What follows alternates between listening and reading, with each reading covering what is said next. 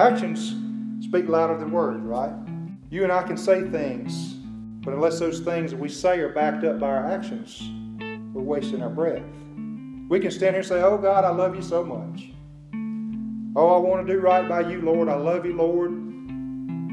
But if we're not obedient to Him, we're wasting good air.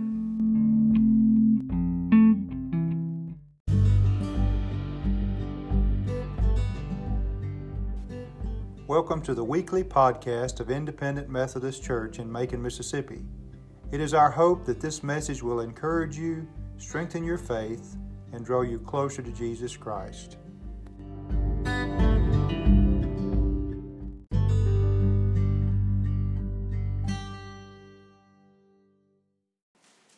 First Chronicles chapter 16 is where we'll be this morning.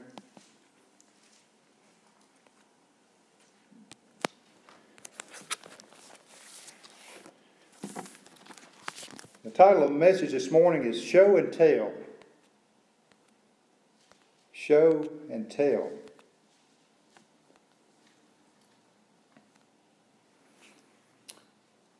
In September of 1620, a small ship left Plymouth, England, with 102 Puritans on it. They headed west across the North Atlantic to escape religious persecution. Over the next 2 months, the ship would be battered repeatedly by those strong North Atlantic winter gales. Suffered quite a bit of damage. It was badly shaken and beaten. Water leaks continued to spring up.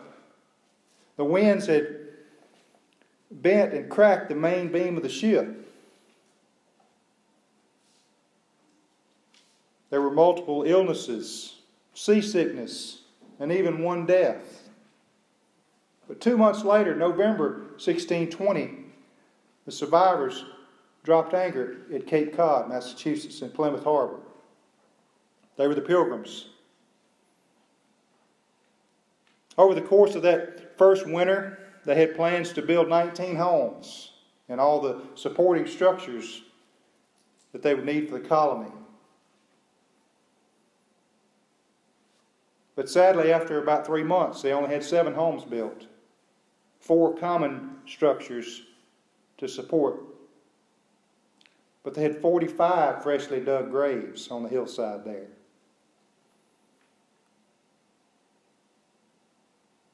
Nearly half of the group had perished during that first 3 months. Yet the settlers were thankful. And let me tell you why. God had His hand on them. God had His hand on them. In the spring of 1621, they say it's always darkest right before dawn. Spring of 1621, they made a pact with the local Indians. And with the help of one named Squanto, they learned how to grow crops and how to survive in the New England countryside. Let me show you how God's hand was upon them. Squanto was a member of the Native American tribe that was housed right there at Cape Cod. But 7 years before, Squanto had been captured by another explorer and taken to Spain and sold into as a servant to the local monks there in Spain. They educated him. They evangelized him. He later traveled to England and then back to his home country in 1619, only to find that all the rest of his tribe had died in an epidemic. He arrived 1 year before the Mayflower back to his native homeland, and he joined up with another tribe that was there. But God worked all that together for good. He was in the right place at the right time. Because of his time in England, he avoided the epidemic that killed everybody else. He learned English while he was there. He learned of the European customs while he was there. And he learned of God. Now, we don't know whether he was a believer or not, but he was exposed to the gospel while he was in Europe. And so, on this side of history, we can look at the events that took place and see the providence of God in working all this together for good. And then in November 1621, 400 years ago this month, they celebrated their first harvest feast. What we will celebrate next week in this country is Thanksgiving. 400 years later, because God had the right people in place at the right time.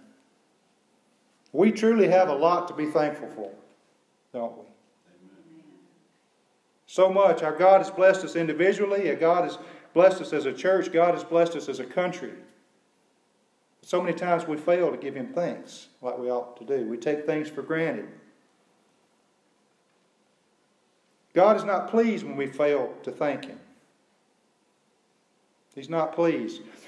Paul wrote to the Romans in chapter 1 of Romans, in the part that Paul was writing about where God's wrath being poured out on sinful humanity. And in verse 21 of that chapter, Paul writes, "For although they knew God, they neither glorified Him as God nor gave thanks to Him." You see, when we fail to give God thanks, He's not pleased. And we're reminded in Ephesians, I mentioned in the prayer earlier, we're reminded that we're supposed to give God thanks for everything and at all times. The second half of Ephesians chapter 5, verse 19, and then on through verse 20 says, "Sing and make music from your heart to the Lord, always giving thanks to God the Father for everything, in the name of our Lord Jesus Christ." But let's be honest, sometimes it's easier than others. How easy do you think it was for those pilgrims to give thanks in mid-February 1621, when they're supposed to be trying to build houses to move on to shore, and supplies are running low, and they watch as family member after family member, friend after friend pass away, and they have to dig graves and bury them in the place of promise. They were supposed to have good luck, but it wasn't starting out that way. With the cold north wind blowing and those low gray clouds hanging in February, I'm sure it was hard to give thanks as they buried their loved ones and their friends. But we need to always be thankful in whatever circumstance we find ourselves. When we think about giving God thanks, when we think about how we can exhibit thankfulness to God, what are some ways that we do that? We're going to look at this passage in 1 Chronicles chapter 16 this morning and learn some ways and think about some ways that we can give God thanks. Now let's look there, starting in 1 Chronicles 16. We're going to start about verse 8 and read through to verse 34. God's word says this: "Give thanks to the Lord, call on His name, make known among the nations what He has done. Sing to Him, sing praise to Him, tell of all His wondrous acts. Glory in His holy name, let the hearts of those who seek the Lord rejoice. Look to the Lord in His strength, seek His face always. Remember the wonders He has done, His miracles, and the judgments He pronounced. O descendants of Israel, His servant, O sons of Jacob, His chosen ones, He is the Lord our God. His judgments are in all the earth. He remembers His covenant forever, the word He commanded for 1,000 generations, the covenant He made with Abraham, the oath He swore to Isaac. He confirmed it to Jacob as a decree, to Israel as an everlasting covenant. To you I will give the land of Canaan as the portion you will inherit. When they were but a few in number, few indeed, and strangers in it, they wandered from nation to nation, from one kingdom to another. He allowed no man to oppress them. For their sake He rebuked kings. Do not touch my anointed ones. Do my prophets no harm. Sing to the Lord, all the earth. Proclaim His salvation day after day. Declare His glory among the nations, His marvelous deeds among all peoples. For great is the Lord and most worthy of praise. He is to be feared above all gods. For all the gods of the nations are idols, but the Lord made the heavens. Splendor and majesty are before Him, strength and joy in His dwelling place. Ascribe to the Lord, O families of nations. Ascribe to the Lord glory and strength. Ascribe to the Lord the glory due His name. Bring an offering and come before Him. Worship the Lord in the splendor of His holiness. Tremble before Him, all the earth. The world is firmly established. It cannot be moved. Let the heavens rejoice. Let the earth be glad. Let them say among the nations, the Lord reigns. Let the sea resound and all that is in it. Let the fields be jubilant and everything in them. Then the trees of the forest will sing. They will sing for joy before the Lord, for He comes to judge the earth. Give thanks to the Lord, for He is good. His love endures forever. Let's pray. Father, help us to learn this morning from this passage some ways that we should give You praise and give You thanks, and how to have a grateful heart, and some of the things that should be evident when we give You the honor and the praise and the thanks that's due to You. Father, hide me behind the cross. Speak through me, Lord. In Jesus' name we pray. Amen. In the earlier chapters, by way of a little bit of background to kind of get you up to speed where we are in this chapter 16, David had been on the run from King Saul. Saul was trying to kill him. You know, Saul was consumed with jealousy, and he knew that David was anointed and he was losing hold. So he was trying to kill David. And then Saul finally takes his own life, and all of Israel comes together behind David, and they come together behind him and they anoint him as their king, and they say, "We want to be with you, David." The Ark of the Covenant, representing the very presence of God, had been taken into the battlefield over the years. The Philistines had captured it, and they kept it for a while, and then they returned it. But the Ark was about 9 or 10 miles from Jerusalem, is where it was housed. And David had in his mind, he wanted to bring it back to Jerusalem, back to the capital, back to its proper place, back to the heart of Israel. He set up a tent for it, and they brought it in with praise and celebration and thanksgiving, and set it up in its proper place in the heart of the country. In that same way, when God's presence, when God's Spirit is invited into our hearts, where it should be, there should be praise, there should be celebration, there should be thanksgiving. We think about giving God thanks. What are some ways that we can exhibit gratitude toward God as we enter into this Thanksgiving season? What are some things that are involved when we truly give God thanks? I've chosen to use the letters of the title of our message, Show and Tell, to make our points this morning, to highlight some of the ways we can give God thanks. The first letter of the word show is the letter S. It should be pretty obvious there. Sing praises. If we're going to show God thankfulness, we need to be singing His praises. Look at verse 9 of our text. It says, "Sing to Him, sing praise to Him." Singing is very important. It's a very important part of giving God thanks. Listen to what someone else wrote about singing. It says, "Singing rises out of the essence of our souls. We don't have to be trained singers or gifted in singing to raise our voices and hearts to Him in praise. Our thankfulness in the song will lift His name in the presence of saints and sinners. We never know how God will use our singing of personal testimonies to bring someone to Jesus, and that's so true. When you're troubled, when you're down, singing praises to God will lift you up as it exalts Him as well. You think about Paul and Silas in Acts 16 when they were in prison. They were in a pretty tough spot. In chains, in prison. The Scripture says about midnight, they began to sing hymns and to pray. And all the other prisoners in the jail heard it. And then there was an earthquake. And the jail shook, and the chains fell off, and the doors flew open. And through that experience, the Philippian jailer was saved. Singing praises to God not only expresses our thanks to Him, but He can use that singing of praises, the fruit of our lips, to bring others closer to Him. There was a missionary in India, and I've told this story before, by the name of Edward Scott. He had been a missionary in India, and he saw a rugged-looking man in town. And he asked, "What's this guy? Where's he from?" And he was told he was from a remote tribe up the mountain, and they didn't know Jesus. So he set his heart upon reaching those people for the Lord.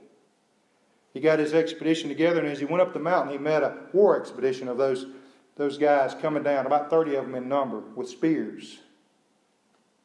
Dr. Scott was a violinist. He carried his violin with him everywhere he went. And he knew he was about to die, as 30 men stood there with spears right at his heart. Dr. Scott closed his eyes, and he played on that violin and sang in their native tongue, "All hail the power of Jesus' name," knowing that any minute he was going to meet his Maker. After he got to the third stanza and nothing happened, he opened his eyes. And those 30 rugged men had dropped their spears, and tears were running down their face. Singing those praises touched those people. He was invited back to their village, and he shared with them for 2 years, bringing most of them to Christ. Singing praises to God should be part of us showing God thankfulness. But the second thing that I would mention to you, it involves the heart. If we're going to give God the thankfulness that He deserves, it involves our heart. That's the second letter of the word show. H is heart. Giving thanks involves our heart. Look at verse 10 of our text there. It says, "Glory in His holy name. Let the hearts of those who seek the Lord rejoice." You can't sing praises to God if it's not from your heart. Colossians chapter 3 and verse 16 says, "Let the message of Christ dwell among you richly as you teach and admonish one another with all wisdom, through psalms, hymns, and songs from the Spirit, singing to God with gratitude in your hearts." It's a matter of the heart. Matthew 5 and verse 18 says, "The things that come out of a person's mouth come from the heart." So I have to ask you this morning, what comes out of your mouth? Because what comes out of your mouth is a reflection of what's in your heart. Are you always complaining about things? Or do the words that you speak clearly show your thankfulness and your gratefulness to God? Does your love for Jesus come out in your conversation? Sometimes that's a challenge for us when things don't go our way. When you and I become a child of God by faith in Jesus, everything becomes new, including our heart. Listen to Ezekiel chapter 36 and verse 26. God says, "I will give you a new heart and put a new spirit in you. I will remove from you your heart of stone and give you a heart of flesh." Do you have a heart of stone? As you examine your own life, how's your heart? I woke up Saturday morning and sent Connie a text. I had this song running through my head. I said, "Have you printed the bulletins yet?" I woke up with the song we just sang running through my head. Give thanks with a grateful heart. Give thanks to the Holy One. Give thanks because He's given Jesus Christ His Son. So we had to do a little switching out on the bulletin. How's your heart? Is it a grateful heart? As we sang earlier, because Jesus Christ is your Lord and your Savior. When we give God thanks and we sing praises to Him, it involves our hearts. Is your heart grateful? Look at verse 10. "Glory in His holy name. Let the hearts of those who seek the Lord rejoice." Does your heart rejoice? The third thing, the third letter of that word show is the letter O.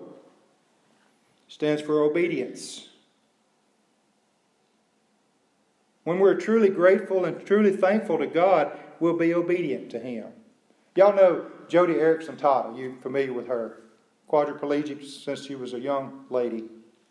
Jody said this. She said, "Giving thanks is not a matter of feeling thankful. It is a matter of obedience." This from a woman who can't move from the neck down. Giving thanks is a command. Listen to 1 Thessalonians chapter 5, beginning in verse 16. It says, Rejoice always. Pray continually. Give thanks in all circumstances. For this is God's will for you in Christ Jesus. This is God's will for you in Christ Jesus. Actions speak louder than words, right? You and I can say things, but unless those things that we say are backed up by our actions, we're wasting our breath. We can stand here and say, oh God, I love you so much. Oh, I want to do right by you, Lord. I love you, Lord. But if we're not obedient to Him, we're wasting good air. It's meaningless. 2 John 1 and verse 6 says, and this is love, that we walk in obedience to His commands. If we're thankful to God, truly thankful, we'll be obedient to Him. You know, in the previous chapters, David wanted to bring the ark back to the heart of the country, back to the heart. But they did it the wrong way the first time. They didn't obey God's commands. You remember they put the ark on a cart and they had an ox pull it. And the ox stumbled. And Uzziah reached out to steady it on the cart. And the Lord struck him down dead. And David realized after that first time that they had not been obedient to God. So they did it right the second time. He had the Levites carry it on the poles on their shoulders. And they came in and they celebrated, singing praises from the heart, because they were being obedient to the Lord. The fourth thing that should be evident if we give God the proper thanks and give God His due should be evident in our worship, how we worship Him. Worship. We show Him how thankful we are by how we worship.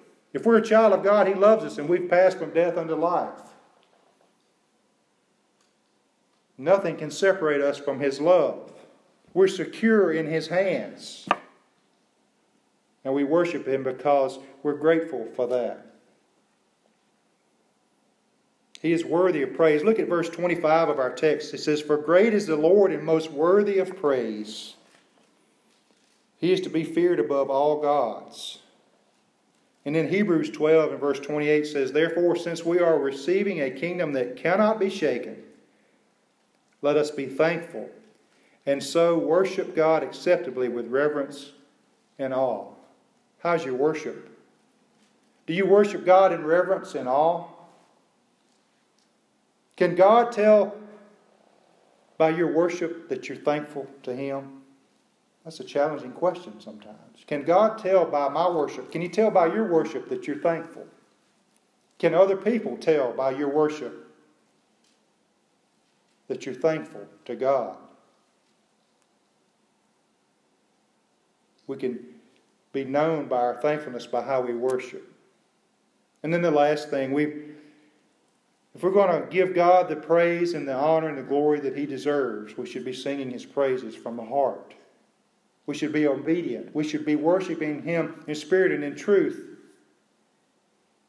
And the last thing, we should tell others what God has done. Look at verse 9. It says, sing to Him, sing praise to Him, tell of all His wonderful acts. And then verse 24, that same chapter, declare His glory among the nations, His marvelous deeds among all peoples. We should be showing and telling. I've spent the last 2 weeks showing and telling. As we prepared for surgery the other week, and we were standing in the pre-op room, and the nurses were there, and the doctor came in. I said, Doc, can we pray with you? She said, sure. And I prayed. I said, God, this is our daughter. But more importantly, she's your daughter. Guide these surgeons' hands. Guide the nurses. And we went to the waiting room, and we waited for what seemed like an eternity. And they called us every hour, like they said they would. Doctors, there were other surgeries going on the board. You could see everybody had a number. And doctors began to come out to talk to other families and tell them, surgery's okay, everything's good, you can come back to recovery. And we sat there and we waited, and we waited, and the crowd cleared out. And finally it was just the two of us, Renee and I, sitting there in the waiting room, waiting on the word from our daughter. And the lady, we dozed off. We were just, the emotion, the adrenaline worn off, we dozed off for a second. And the lady came through, Battler family, Battler family. Somebody couldn't write. It looked like Batler. And we joked. And she said, Dr. Mayberry wants to see you in the consultation room. Nobody else went in the consultation room. So we went in there and we sat. And as I sat there, worried, I prayed, Lord, prepare me for what I'm about to hear, whatever it might be. We didn't know whether she was going to come in and say paralysis. We didn't know whether she was going to come in and say unsuccessful. We couldn't do what we needed to do. And time just slowed down. You know in the movies how just kind of slow motion kicks in and it drug on. Finally, Dr. Mayberry came in the door. And she doesn't have a whole lot of facial expression normally anyway. She sat down in the chair in the corner opposite from us. She pulled out the x-ray and she smiled. And we lost it. But we still sensed something wasn't right. She kept looking at all of them had little BlackBerry phones they were communicating back and forth. She kept looking at her phone. She said, well, she should be waking up now, but they're having a little trouble getting her aroused like they ought to. So I still was worried. So we went back out in the waiting room, and finally seemed like 3 days went by. It was only probably 5 minutes. And the little guy came out and said, okay, she's in recovery, and I want you to tell you, don't go in there and just fall all over and talk loud. They hadn't told anybody else that. So we go back there, and she's asleep, of course, and the nurse begins to ask us, has anybody in your family ever had trouble with anesthesia? No. Well, she's awake, but she's just not waking up as quick as we thought. So we went back out in another waiting room and said, well, we'll let you know when we get her in ICU. So we sat there. Finally, we get back to the ICU room. They've got her hooked up to all the monitors. And some of y'all have been in the hospital. On those monitors, green is good, yellow is caution, and red is bad. Well, her blood pressure was pivoting between yellow and red. Blood pressure was low. She lost a lot of blood during surgery. They couldn't give her pain medicine until they got her blood pressure up. And we waited and waited. Finally, they gave her a bag of fluid and it started to come up. And the next morning, everything was fine. And I had a story to tell.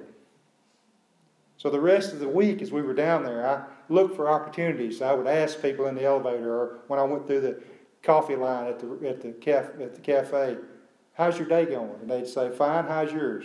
I'm doing great. And let me tell you why. And I would tell them Claudia's story. I would tell them about how she had had scoliosis since she was 9 and how she had worn a brace. But that we were told earlier this year she'd have to have surgery and that they had done the surgery earlier in the week. And I would say, let me show you how good God is. And I would whip out my phone and show them that x-ray. And it was a blessing to see those people's facial expressions when they saw that x-ray. But I took that opportunity to show people and tell people about how great our God is. And we give Him all the praise and honor and glory for that. You see, even if things had not gone the way we were hoping, God would still have been good. We still should have given God praise and glory and honor. We still should give Him thanks when things don't go good. Because He sent His one and only Son, Jesus, to die for you and for me on that cross. He suffered and bled and was beaten, and He died on that cross to pay the penalty that we couldn't pay. Pay the price that we couldn't pay. And He was buried in a borrowed tomb, and He raised again on the third day alive. And He sits at the right hand of the Father right now, alive, interceding for you and for me. If you're one of His children by faith, Jesus loves you. And we're going to sing Jesus Loves the Little Children this morning as our invitation hymn, as our closing hymn. I thought it would be appropriate. We think about all these shoe boxes that we're going to pray over in just a minute. It's our way of showing the love of Jesus and telling them about the good things that He can do in their lives. This is your way to show and tell about our Savior. God has, in His providence, brought you here at this point in history to Macon, Mississippi, the Independent Methodist Church. God has brought you here at this point in history, just like I believe He brought Squanto there and had him equipped for what he would be doing. God has equipped you with the ability to pack these boxes and to pray over these boxes. And God has a divine appointment for each and every one of these 83 boxes here. So as the ladies come forward, we're going to stand and sing Jesus Loves the Little Children. As we do that, I want you to think about the love that Jesus has for you. If you're not His, today is your day. If you are His, we need to be showing, and then we need to be telling people about Him. But as we sing this morning, I want you to think about these 83 children that will get these boxes. And I want you to pray over them as we sing, and you think about how God is going to change lives for eternity because He brought you here and equipped you at this point in time to do what you've done, to fill these boxes. Let's